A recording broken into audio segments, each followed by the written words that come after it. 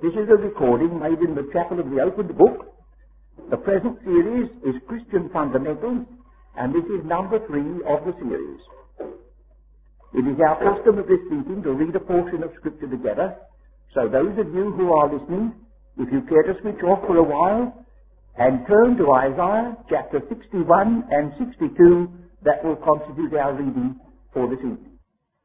This present study was commenced last Thursday evening, and we ascended rather breathlessly these 10 steps which are before you on the chart, and then went back again and reached the examination of the prophet Isaiah.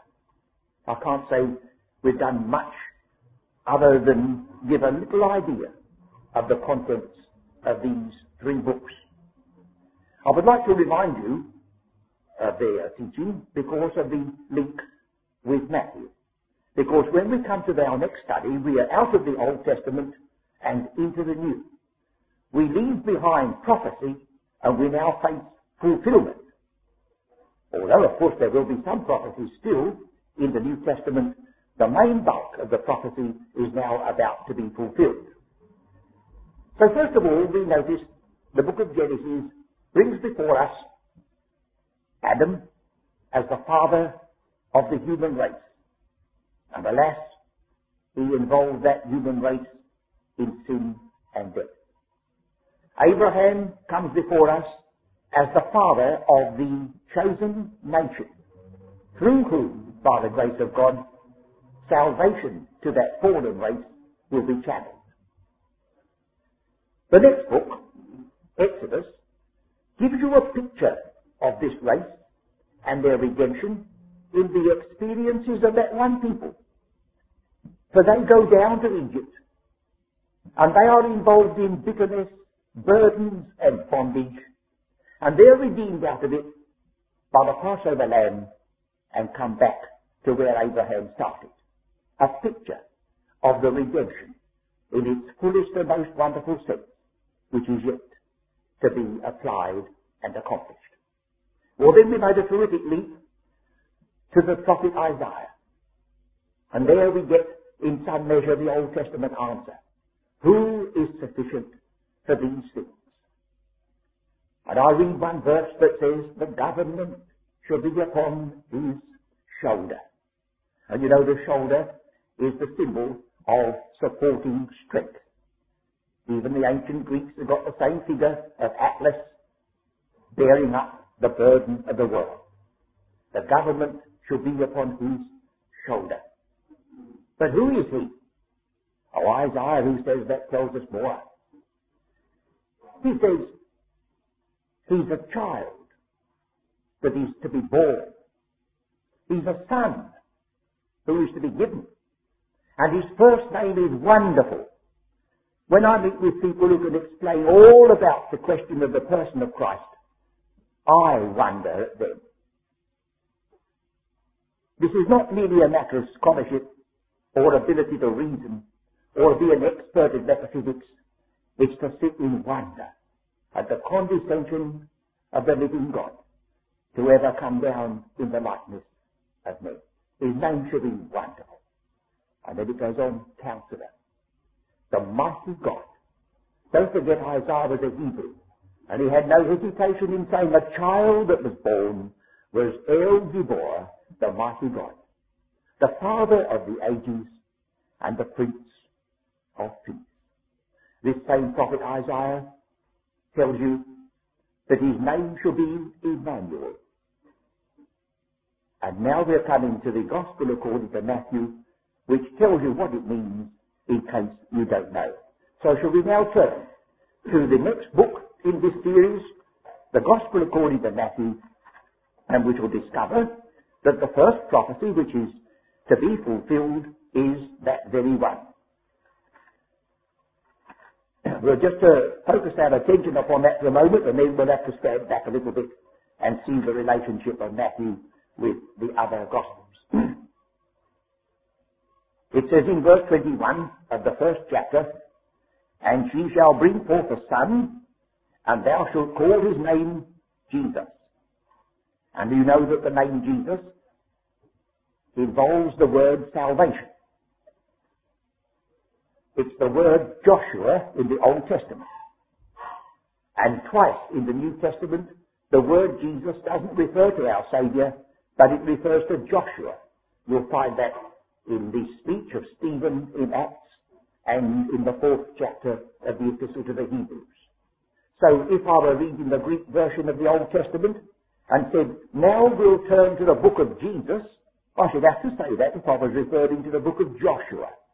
Joshua is the Hebrew, Jesus is the Greek name, and it means a Saviour. There are a good many mystics in this world, and most of us know somebody whose name is Smart, and he isn't. But here's one whose name means all his gracious work. His name is, now Joshua, first of all, was called Hoshua, and then the J was added. The J that's added is the word Lord, Jehovah. This is the salvation of the Lord. So when old Simeon took that little child up in his arms and said, now, Lord, lettest thou thy servant depart in peace, for mine eyes have seen thy salvation. He did. That was his name. That was his work. So that's his name, but we haven't done yet. Now all this was done that it might be fulfilled which was spoken of the Lord by the prophet, saying, behold, a virgin shall be with child, and shall bring forth a son, and they shall call his name Emmanuel. And doesn't stop there, which being interpreted is God with us. So here we have Jesus, the virgin's child, the Son of God, God manifest in the flesh, all these titles crowned in. Well, now, before we look further in the Gospel according to Matthew, let's remember that there were 4 different accounts which are called Gospels: Matthew, Mark, Luke, and John. You can go back to early Christian times and discover that there were 4 Gospels, no less and no more. You may know there's one book which is called the Diatessaron, and if you don't know what the word Diatessaron is, you can soon guess it means the 4. The 4. It speaks of them as the 4. Well, now there are 3 of them that are called synoptics. S-Y-N meaning together with, and optic most obviously to do with eyesight. It's a similar viewpoint. The 3 have a similar viewpoint. And then John writes about the same life and the same death and the same resurrection from another point of view.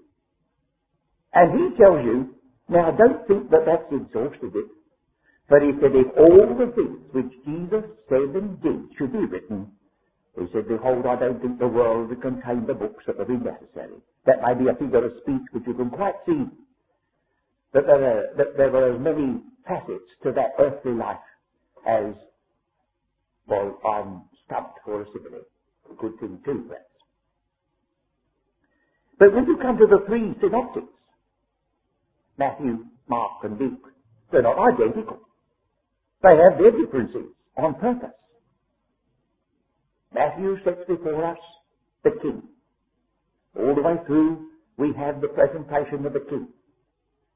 He was born in Bethlehem because he was king. Herod asked the question. Not that he wanted to worship him. He was afraid when he heard about him. And he said to the scribes, where shall he be born that is called King of the Jews? They said, in Bethlehem, for it is written. And so he was. And he announced, the kingdom of heaven is at hand. He gave presently the parables of the secrets or mysteries of the kingdom. It's the gospel of the kingdom. And so its genealogy, with which we are starting this first chapter, is content to go back to Abraham, the book of the generation of Jesus Christ, the son of David, the son of Abraham. Which David first, Abraham second. So that's the order in which the fulfillment takes place. He's king first, and then Abraham, with blessing to the nations and the inheritance of the land, follows. You notice this is called the book of the generation of Jesus Christ. There's no other reference, no other use of that expression except in Genesis chapter 5. In Genesis chapter 5 we have the book of the generation of Adam. And you never get the expression again till you open here, this page, and it says, now forget the book of the generation of Adam and contemplate the book of the generation of Jesus, the Saviour, the anointed one that God has sent. So the prophet Isaiah leads us on to that passage we read this evening. The Spirit of the Lord is upon me, for he hath anointed me to preach the gospel to the poor, and to proclaim the acceptable year of the Lord. You see? Oh yes, here it is. We are now at the beginning of fulfillment. Because God deals with accountable people and not with automata,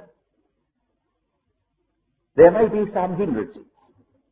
You've only got to know the Old Testament before you come to the New to know that there were many things that the non-repentance and the failure of Israel, as it were, stopped temporarily, but are only temporarily.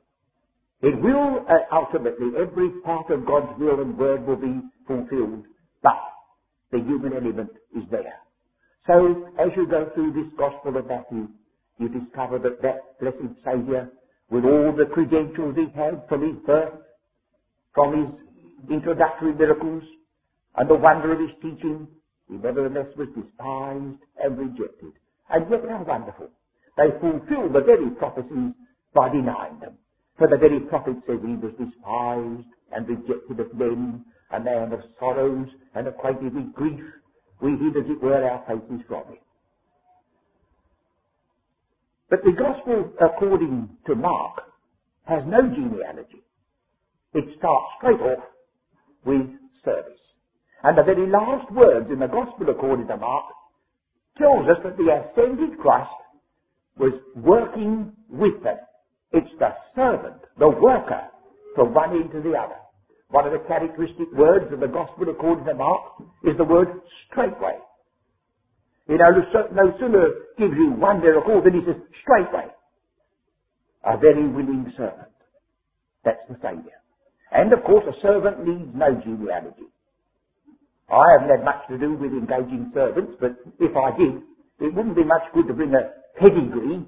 You want to know what their capabilities were and whether they could be trusted. Well, there's Christ the servant. No genealogy. But when I come to Luke's Gospel, there is a genealogy again. But this time, he doesn't stop at Abraham. Of course, Matthew knew that Abraham wasn't the first, but it was good enough for his purpose. But Luke has another purpose. He takes you right back to Adam, the only man that does. Luke. And he was the one who stood together with Paul, the only man who introduces Adam into his epistles. So now we've got a gospel that looks at the Gentile as well as the Jew. So when old Simeon took up that infant Christ, he said a strange thing for one who was waiting for the consolation of Israel. He said, "A light to lighten the Gentiles and to be the glory of my people Israel." He put the Gentile first. I think he must have surprised himself, but he said it by inspiration. So when I read in Matthew that he was born at Bethlehem, King of the Jews, I find that when I look to Luke's Gospel, he says he's born in the city of David a Saviour, not a king. Oh, he was a king, but a Saviour. And then you'll discover right through Luke, wherever he gets a chance to say salvation or forgiveness, he slips it in where Matthew puts in king and kingdom. No discrepancy. Another aspect of the same one. Even the parables of Luke's Gospel differ from Matthew. Matthew didn't put the prodigal son. Matthew never said a good Samaritan. I don't suppose he could screw himself up to have said a good Samaritan. But neither did Luke for that. That's all we say about it. But he was a good Samaritan. Don't you see? Each one of these so-called synoptics, they've got their own point of view. Well, we can't put them all into our study at the moment. But you see, the more you know the others, the more the one will have its message clearly seen. So this Gospel according to Matthew, now, with that little introduction, let's come back to it. I draw a line through the middle of the Gospel, divided into two parts. And you may say to me, well, you do, but what's your warrant for it? Oh, that's right, we want to know why. So I turn you to two verses. The first one is in Matthew chapter 4, 17. Just recently I've been in correspondence with a friend who is about 87, I think, and he remembered me in the year 1902 at a Bible class in Pilkington Street, and I think I impressed myself upon his mind, for I was everlastingly badgering him with questions. I'd only been a Christian about 2 years, and some of the words that he used I didn't know their meaning, but I was after them. And all these years have gone by and he still remembers me. So, badger your teachers with questions. And if they get stumped, that will be good for the whole of us. But sometimes we have to admit we cannot always answer them. But it's good to ask. Matthew 4:17. From that time, notice a time element. From that time, Jesus began to preach and to say, repent, for the kingdom of heaven is at hand. From that time he began.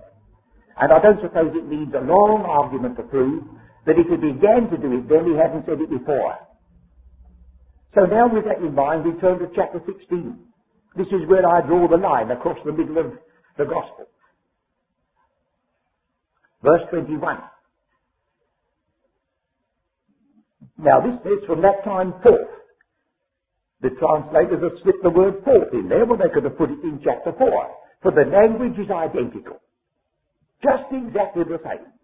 From that time forth began Jesus to show unto his disciples how that he must go unto Jerusalem and suffer many things of the elders and the chief priests and the scribes, and be killed and be raised again the third day.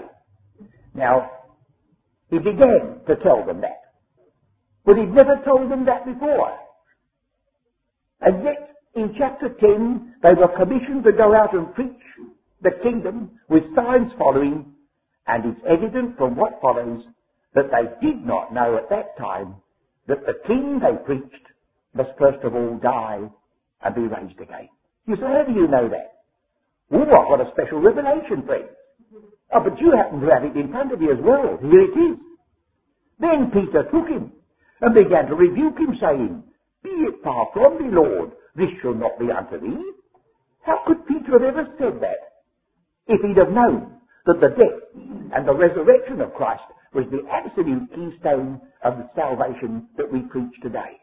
So do be careful not to mix the good news of the kingdom with the good news of the grace of God. Well, now let's divide Matthew into two parts. The first part is the son of David, the king. The second part is the son of Abraham. What do we say? Well, Isaac was the son of Abraham. Solomon was the son of David. Solomon foreshadowed the king with universal peace. Abraham's son was Isaac, and he was the offering. For he are told in Hebrews 11, he offered up his son.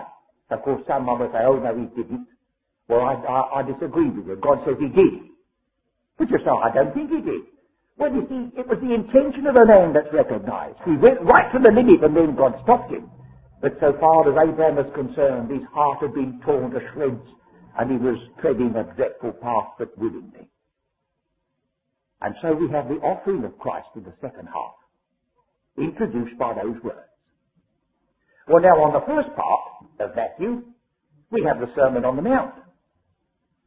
And we have the rejection of Christ anticipated, for it says, because these cities repented not when they saw his mighty works, he pronounced a woe upon them. And in chapter 12, he said, a greater than the temple is here, a greater than Jonah is here, a greater than Solomon is here. Well, that's prophet, priest, and king. If you have the temple to represent the priestly office, Jonah the prophet, Solomon the king. They rejected him in his three offices. And that's immediately followed by the parables, not of the kingdom. Parables of the mysteries of the kingdom. And if you know that a mystery comes in when there's been some defection or failure, then you would never take one of those parables and build a doctrine upon it that that's what the kingdom is going to be like. You say that's what it's become like because of the defection of the people and their failure. When we cross over this line, there are another series of parables, but they're entirely different. The first one and the last one has the word sunario in it, which means to take a reckoning of a servant and consider his service, whether it's faithful or no. And the parables of the vineyard and all those are workers in the absence of their Lord. That's the character in the second part, you see. So that there's quite consistent testimony right through the Gospel according to Matthew. Well, what am I to do? If I'm not careful, we shall be on Matthew for the rest of the evening. And that means standing on these stairs a long time. And I have other things to deal with. So these are only hints. Hints to the reader and hints to the teacher how to approach the book and look at it in the large before you get down to the mains of detail.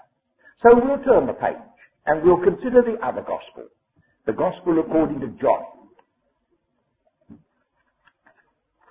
Now, according to ancient tradition, backed by names of men who gave their lives for the truth, it's quite one thing to sneer at tradition. It's another thing to remember that these people that we quote were living in days that to be confessors of Christ meant to be mostly a martyr's death. And right from the earliest days, these men have maintained that John, when all the others had died, when Paul's ministry was over and finished, at the very last, he wrote his gospel. Largely because there was creeping in doctrines that were subverting the truth, and he was then free to write concerning Christ from an angle that was not quite reasonable and possible when Matthew, Mark and Luke took up the pen. He is distinct from all the rest. Notice this. I said that Matthew and Luke have a genealogy, one to Abraham, one to Adam.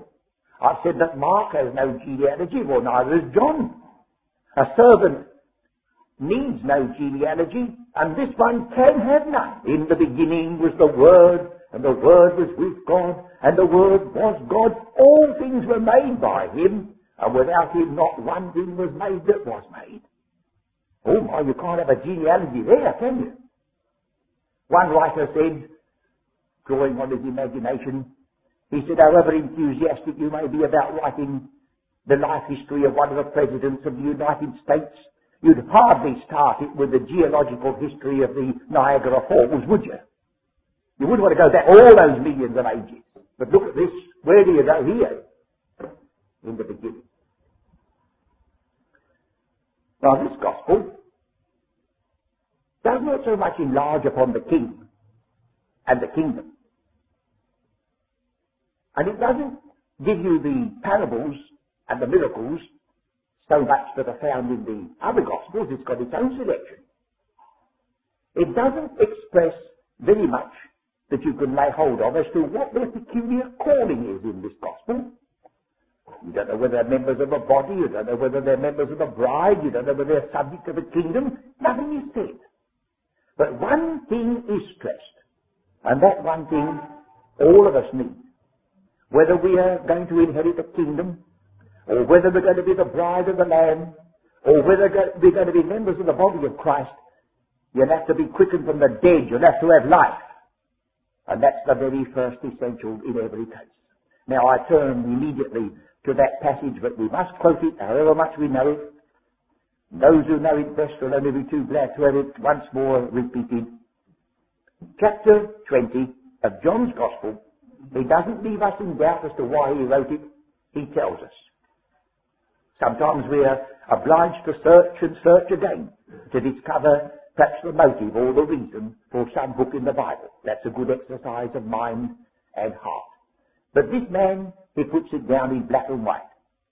In fact, I rather think that was his character, because if you read his epistles, especially the second and the third, he speaks about writing with pen and ink in one epistle, and writing with pen and paper, or ink and paper in another. as though that was the man, if there was going to be one who put it down with pen, ink and paper, here he is. Well, this is what he says. Chapter 20, verse 30. And many other signs truly did Jesus in the presence of his disciples, which are not written in this book. Well, that's a negative. He's telling us what he hasn't done first, not written them. Only to tell you that there's been a divine selection. But these are written, now you're supposed to have read right through John's Gospel, these are written that you might believe that Jesus is the Christ, the Son of God. That's all. It doesn't even say you must have some conception of the meaning of redemption and atonement. It doesn't say that. And not once throughout the whole of John's Gospel does he use the key word of Matthew, repent. Neither repent or repentance finds a place in the Gospel according to John. It's simply believe. And believe this person. Now, of course, you couldn't believe Jesus is the Christ, the Son of God, and know the rest of Scripture to know, and deny or have no knowledge of the fact that he came to offer himself a sacrifice for sin. But it's not specified. And where God hasn't specified, you and I better hold back a bit. You see, I've sometimes stood and listened to somebody speaking to an inquirer seeking the way of salvation. And this inquirer standing there with eyes open, listening for perhaps the first time to the presentation of the way of salvation. And he said, oh, yes, I believe it. And they said, oh, don't be so quick as that. Instead of saying, well, you've done what Scripture says, oh, we must now pray. So they start praying. The poor person gets bewildered. He doesn't know where he is. And then he's told, now, don't make up your mind too quickly. You may not have grasped it all yet. Go back and, oh dear. The Scripture doesn't say that at all. It says, these have been written that if you'll only believe that Jesus is the Christ, the Son of God, you'll have life through his name, and you've got all the rest of this life and the life to come to discover all that he did for you. That's the simple issue. He that hath the Son hath life. Of course, we do get suggestions in this Gospel that he came to give his life a ransom for many. I'm quoting Matthew. He gave his life for the life of the world. I'm quoting John. Or when you read that God so loved the world that he gave his only begotten Son. But the one thing is, it's his Son. And you believe him. And you pass from death unto life. He says so in John 5. He heareth my word, and believeth on him that sent me, hath everlasting life, and shall not come into condemnation, but is passed from death unto life. You see, all the time, it's the one issue. You believe his Son. And there may be many a simple Christian who could be completely baffled by, do you believe in the vicarious sacrifice of the Son of God? What's the word vicarious? Makes you think of the old times on the wireless, doesn't it? Do you believe in the triacular element of the atonement of Christ? Never heard of it. You know, it makes me think of the student who was coming home from his first term at college to a little country village, and he had to go across in a ferry. I've told you this before, I'm almost certain. That's the worst of getting old, isn't it? And when he got on board the ferry, he said to the old man who knew him as a boy, he says, you know anything about etymology? No, never heard of it. We said, there's about a third of your life gone. He said, I should think. So they went a little bit further across on the ferry. And he said, do you know anything about philosophy? He said, no, never heard of it. Oh, he said, there's another third of your life gone, I think. Then they bumped into a floating log. The ferry tipped over. He says, oh, do you know how to swim? No. Well, he says, all your life's gone. You see, you can put these things in the wrong place. God doesn't say, whosoever can define the atonement. You know, I don't believe it's ever yet been defined. I've spent hours and days at the British Museum. And every book on the atonement I got out, this is years ago, presented an aspect which you couldn't help but believe to be true. And then you've got another and another and another, and there's so many aspects of the atonement that you begin to realize that God himself alone knows its full meaning, and we only know in part and see through a glass darkly, and it's best to accept the fact without trying to limit it by our human definitions just now. This unspeakable gift. What's an unspeakable gift? Well, it baffles words. We ought to be like the Queen of Sheba a bit more. His name is Wonderful, and so is his work. And behold, the half has not been told me. Wouldn't do us any harm sometimes. So here we have John saying that these signs, now what signs? Oh, when we go through John's Gospel, we discover, after the introduction, which is a very extraordinary one, occupying the first 18 verses, when it starts the Gospel proper, he threads it with a string that you can say was the word faith or believe, and then the jewels on the string are the 8 signs. Every time a sign has been given, you get something to do with faith. A sign, something to do with faith, all the way through. Now, these signs were selected under the divine guidance. And I've honestly looked at them, and I thought to myself, well, I wouldn't have selected that one. Well, of course, that's no credit to me, and it's no criticism of John. It only means that sometimes we approach scriptures from a wrong angle. This gospel stresses the glory of the person of Christ. He said, whatsoever the Father does, that likewise the Son also. The Father judges no man, he gives all judgment into the hands of the Son. As the Father raiseth the dead and quickeneth them, so the Son of Man. Oh, look at the glory of this person. And if the work had been entrusted to me to select out of all the things that Christ had done, I should have been looking down the list of the miracles to have discovered some outstanding, overwhelming, all-powerful marvels that he wrought. But what's the truth of the matter? What did John do?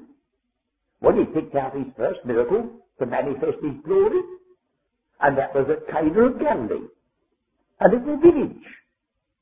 I do remember when I was in Italy seeing a picture by, well, his name's gone from me for a moment, but a huge, Tintoretto, huge canvas, huge columns, marble steps, what a magnificent affair.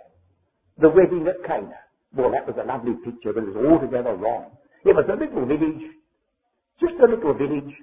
Our Saviour was only invited as a guest because his mother was a friend of the family, and because the wine had run out a little before the time, and to save the face of the bride and bridegroom and not send them away with a feeling that the cup of blessing at the finish was not possible, he just provided enough for the occasion. Just a simple miracle like that. Don't think he turned the 6 water pots into wine. That's an absolutely impossible interpretation. If you knew the word draw out now, you never make such a faux pas. Well, that's beside the point for a moment. When I come to the other end, the risen Saviour is now, not the humble Jesus who was invited to a wedding. It's the risen Saviour looking out to his disciples who had gone fishing. And he said, have you, putting it into modern terms, have you had your breakfast yet? I said, no, Lord. He said, come and dine. I've got it ready for you. That's another miracle. Well, I wouldn't have thought of giving a miracle to set forth the glory of his person and show him just cooking fish on a coal fire and invited these disciples. And then when I look right in the middle of this gospel, what do I find? He arose from supper, and taking a towel, he girded himself, and a basin of water, and he began to wash his disciples' feet. Oh, friends, we make such a tremendous mistake when we everlastingly play on one chord of the magnificence and the almightiness of the living God. There's another passage we want to remember. It's in one of the Psalms, I think it's Psalm 18, when it says, thy gentleness hath made me great. And that word gentleness is the word that is translated elsewhere, and especially in the New Testament, thy humility. The stooping down of the Son of God is his greatness. And don't forget he was crucified in weakness. And then the scripture says, but don't forget again, the weakness of God is stronger than men. And so we've had this series of signs threading their way through. The second sign is a nobleman's son who is at a point of death. And the balancing on the other end is a beloved brother who's been dead 4 days. All perfect. And you get the blind, you get the man who's been there waiting at the pool, and you get the blind man sent to the same pool and wash. And so you bring all these signs together. And each one is a stress upon believing. And the consequence, having life through his name. Just by way of concluding our survey, we'll go back to the first chapter and observe the way in which this gospel is introduced. The first 18 verses are extraordinary, both by the wording and their place in New Testament writing. Notice this. It begins and ends on this note. Verse 1 and verse 18. In the beginning was the Word, and the Word was with God, and the Word was God. Now look at the last of the verses, verse 18. No man hath seen God at any time. The only begotten Son which is in the bosom of the Father, he hath declared him. Take the last statement. He hath declared. That's the office of a word. If I'm speaking intelligently, and if I'm speaking truthfully, I'm declaring what's in my mind. And Christ is the visible representative of the invisible God. For it says, no man hath seen God at any time. And yet I can turn you to passages in the Old Testament scriptures where it definitely says they saw God. Well, you've got to resolve that. But it doesn't need any if you know it's referring to this one. Then it says, he's in the bosom of the Father. Well, isn't that the equivalent to he was with God? So he's fulfilled his office. He's made God visible and audible. In John's Gospel, audible, the Word. In the Epistle to the Colossians, the image of the invisible God is made invisible. That's the purpose of this coming into our life and coming down to our level. But we could never have heard and never have seen the living God apart from that stooping down, that humility which has made us indeed great. Well, then we come back to the opening of the one that won't take every verse, but you notice in verse 14 the stoop is now realized, and the Word was made flesh and dwelt among us. And this word dwelt is the word to tabernacle, to live in a tent. A tent is a temporary structure, however good it may be. And that's where he came. Just in a temporary structure. Soon to be laid aside. And to ascend to the glory that was his before the world was. And it says, and we beheld his glory. And the words which follow in verse 14 are a little difficult to put exactly into an English translation, but it's something like this. And the Word was made flesh and tabernacled among us, and we beheld his glory. That kind of glory that you would associate with an only begotten of such a Father. Like that it's put it. So they didn't see the glory that belonged to his heavenly side. They saw the glory as of the one who was made flesh. They saw the glory of the only begotten of the Father, full of grace and truth. But what a glory that was. What will it be when John 17 is answered? Father, the hour is come. Glorify thy Son. Glorify thou me with the glory which I had with thee before the world was. Father, I will that they also, whom thou hast given me, be with me where I am, where I am, where they may behold my glory. You see? a glory that goes back before time, veiled temporarily. But some eyes down here looked at him and said, they saw no beauty in him that they should desire him. And others had their eyes touched, and they saw a glory that belongs to an only begotten of such a Father, full of grace and truth. We have a blind man in the 9th chapter, blind from birth.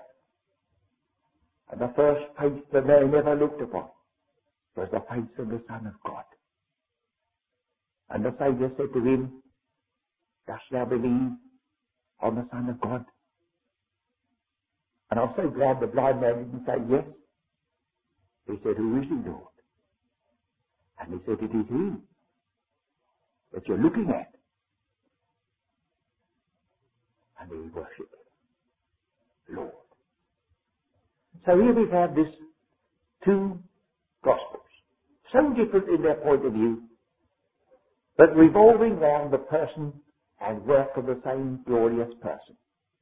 Whether he's King of Israel, whether he's the bridegroom in the book of the Revelation, whether he's the head of the church, which is the body, and whether he's any other wonderful titles, it's always that one person that fills the whole story with his grace and his glory. Well, now I think it would be vain to say, well, now we'll go on and consider the Acts of the Apostles, Galatians, Hebrews, Ephesians, and Revelation. Well, we will. But it would do harm and not good to try to cram into these evenings such a survey. Let us be thankful that we have an opened Bible. Let us be thankful that the more we look at these books, the more we begin to realize that they're all of a piece. They have their own peculiar character, they have their own message, and yet they fit. As we observed, I think, when we looked at Exodus, the first word in the book of Exodus is the word now, which doesn't mean a note of time, but means just a connection. We often use the word now with no reference to the present time. Now, these are the names, a link. And you'll find other books follow now, a link. So each one has its own separate message. Yet each one is a link in a chain. And we find wonderful echoes in the book of the Revelation that take you right back to Genesis, the curse, the paradise, the death, coming in and being removed, or take you right back to the Gospel according to Matthew for another start. Nowhere to lay his head, on his head many crowns, a crown of thorns, diadems. He speaks from the cross, it is done. He speaks from the throne, it is done. On the cross it says, it is finished. He comes riding on an ass, he comes riding on a white horse. And they cry, Hosanna, save now. And they cry, Hallelujah, it's all over. Oh, there's a wonderful link between all these books.